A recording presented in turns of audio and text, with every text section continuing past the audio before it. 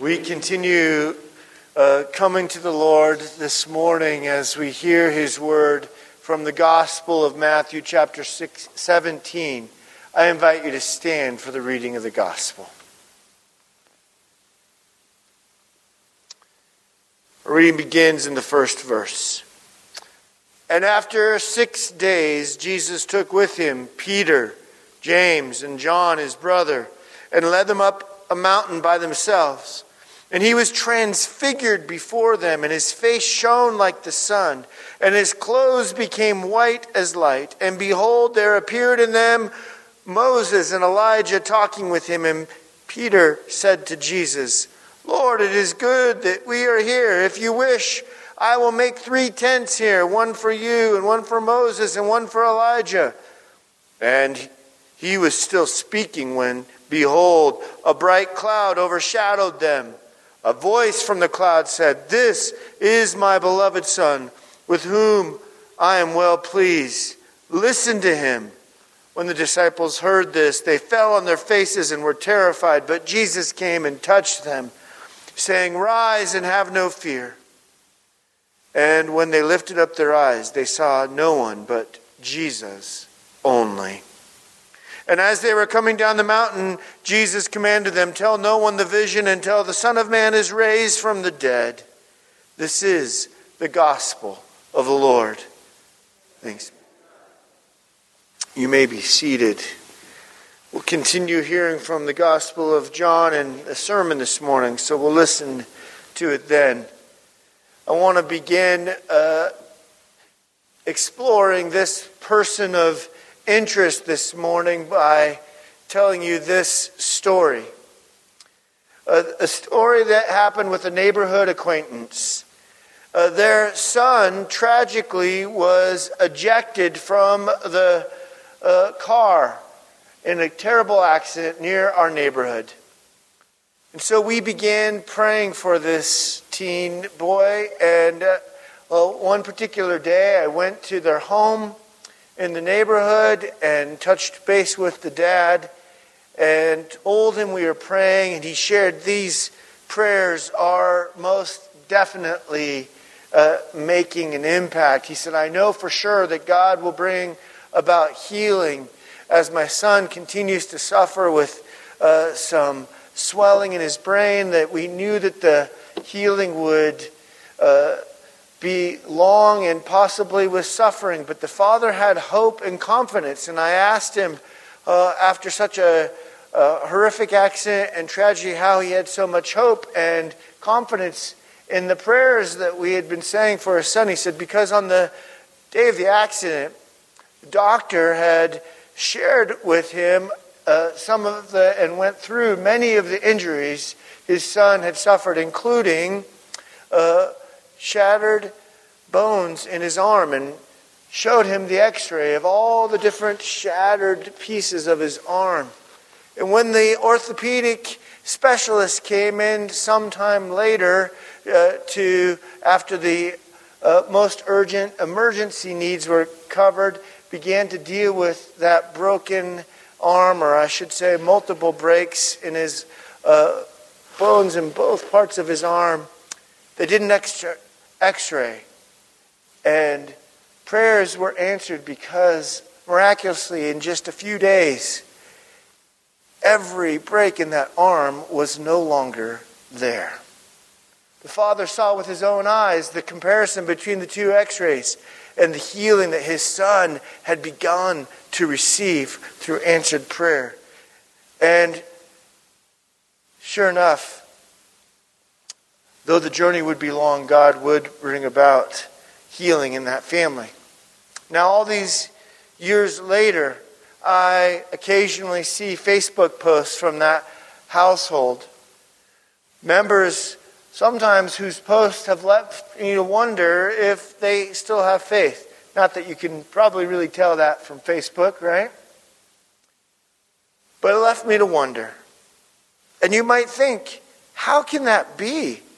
Hasn't this family experienced firsthand with their own eyes, with tangible evidence, the work of Jesus in their life? And they did?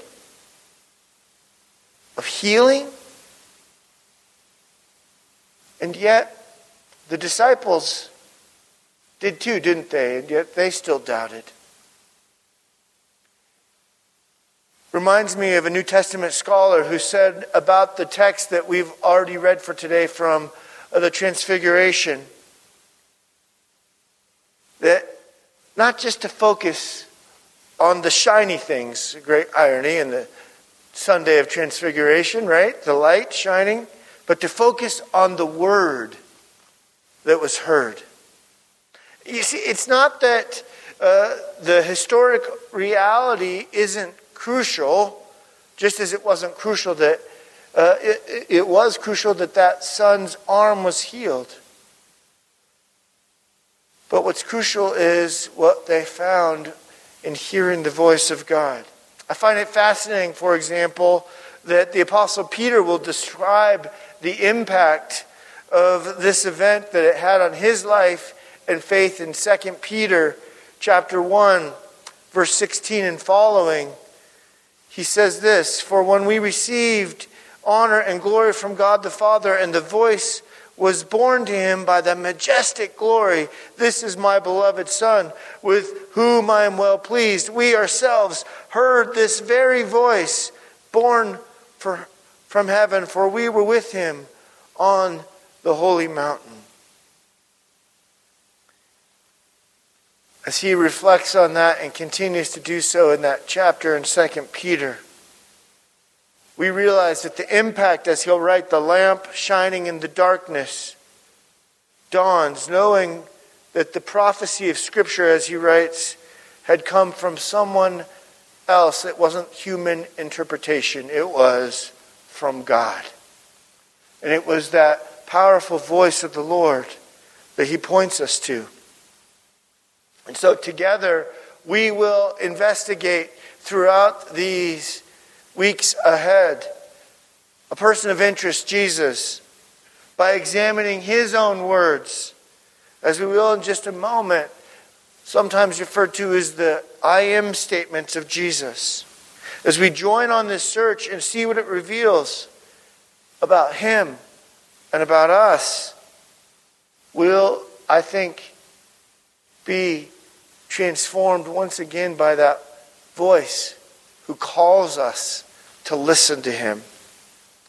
J. Warner Wallace, known well as a detective, a cold case detective, sometimes being featured in television shows because of his work and uncovering mysteries, writes about this term, person of interest. He says the term person of interest typically refers to someone who's been identified and is involved in a criminal investigation, but has not yet been arrested or formally charged with the crime. In criminal terms, he writes, it has no legal standing and can refer to either a potential suspect or someone who is cooperating with the investigation and may have some helpful information. In Wallace's case, when he encountered a pastor who invited him to consider Jesus as someone more than just a mere man, Jesus became a person of interest for him, and he began to investigate using the skills that he'd learned as a detective. And through that investigation, he was surprised at what God was doing in his life and transforming ultimately him from atheism to faith. And so as we encounter Jesus again today on that mountain of transfiguration, Professor David Lewis will point out that, not unlike an investigator, that there are some pieces of evidence to examine, the, as he calls it, the where, the people, the voice, and the secret. The where is the mountain. A mountain is always significant when you encounter one in the Bible. It's where heaven and earth meet. Of course, the people here are also significant. We have Jesus. We have Elijah, Moses making one more cameo appearance in the scripture, right? And then we have Peter, James, and John, the three disciples who Jesus brought with him when he healed Jairus' daughter. So we have the where, the people, and then we have a voice, the voice of God the Father, who tells us that this is his Son and to listen to him. And then finally we get the secret, not to tell yet, that this won't fully be revealed. This truth of who Jesus is won't fully be revealed until they get to the cross. And later even the resurrection. And so we're going to examine these pieces of information and see how they reveal for you and me this person of interest. I hope that as we take just a few moments in this text, that you'll be blown away as I am. As these eyewitnesses, as one scholar put it, the apostles look back now on this occasion and see the fulfillment of biblical prophecy and see how in retrospect it all made sense in light of Jesus as the Messiah. And when we do that now, I think we'll be overwhelmed by the amount of truth that God packs in these 9 verses. For example, if Jesus is God, then of course that he becomes, as we see here in the Transfiguration, the bridge connecting the Old and New Testaments. And if Jesus is God, then of course there will be eyewitness accounts of amazing deeds, like the disciples testified to and experienced. And if Jesus is God, then of course they'll also, like they were that day, be surprised. And so will we.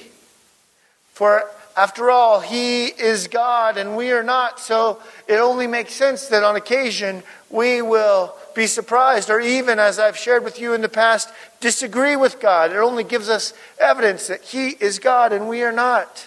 That even as difficult as it is, some days includes our prayer requests, not understanding why God doesn't answer the prayers like we thought he would or should.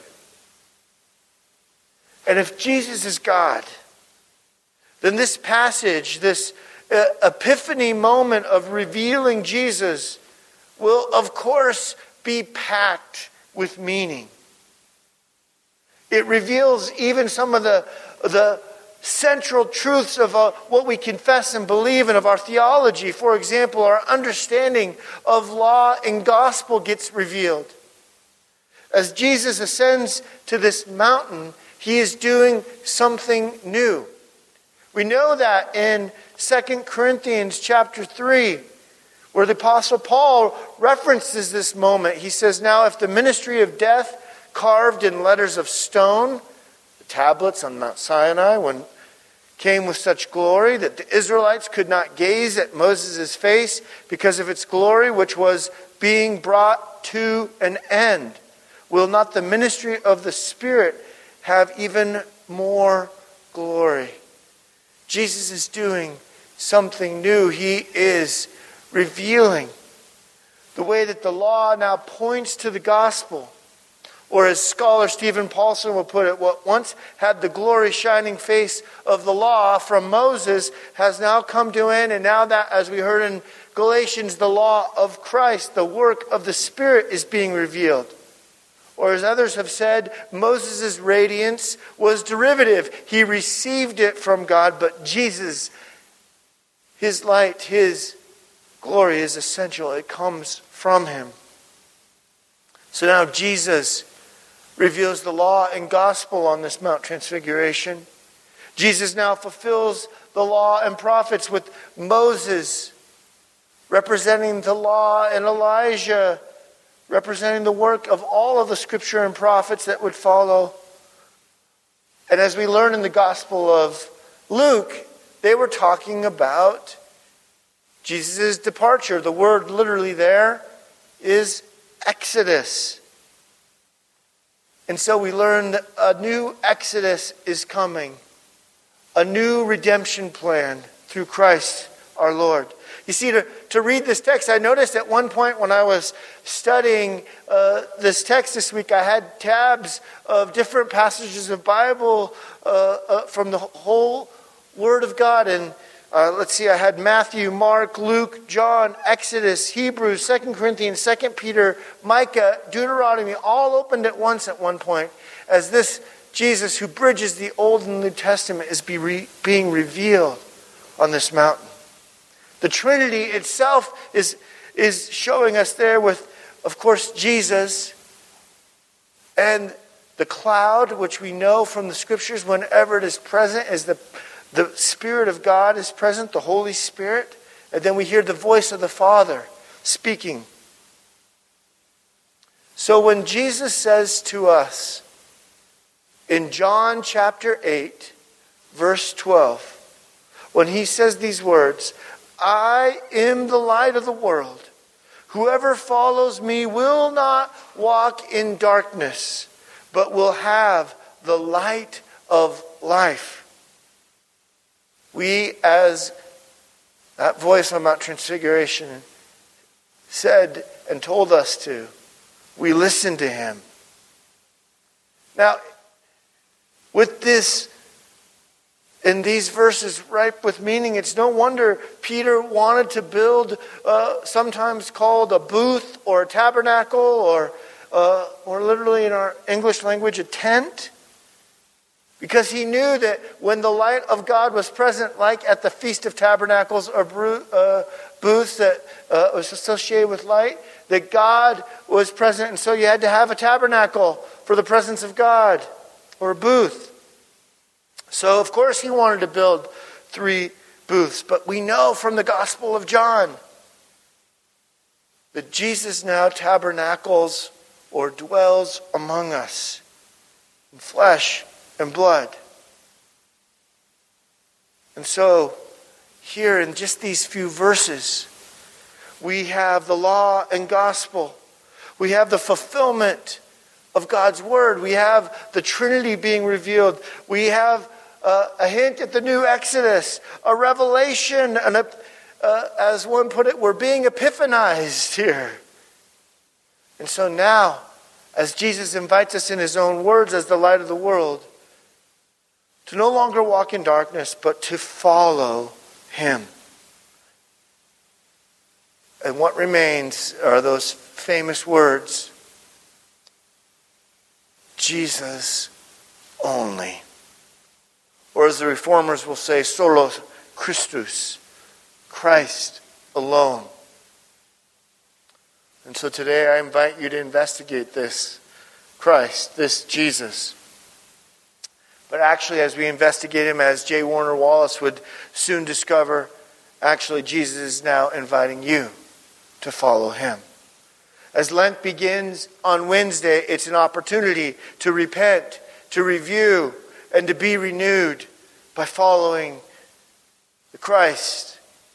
And when the Holy Spirit reveals his word to us, the word that tabernacled among us, it leads us by his power and not our own. We think we're the investigators of the world, and soon we discover that that word is reading us and leading us to faith. As we heard this morning in Hebrews, but now in these last days, he has spoken to us through his Son. He is the radiance of the glory of God. By what? The power of his word. Friends, a candle shines bright in the darkness. You can see it from far off. Jesus is shining in the darkness of this world, the radiant glory of God. And he says, I am the light of the world. May this person of interest, Jesus, the light of the world, light your path this week, this Lent, overcoming darkness. For the darkness shall never overcome him, and unto him into eternity. And so, yes, be amazed. Be amazed at even the miraculous works of God, but don't just get distracted by the shiny things.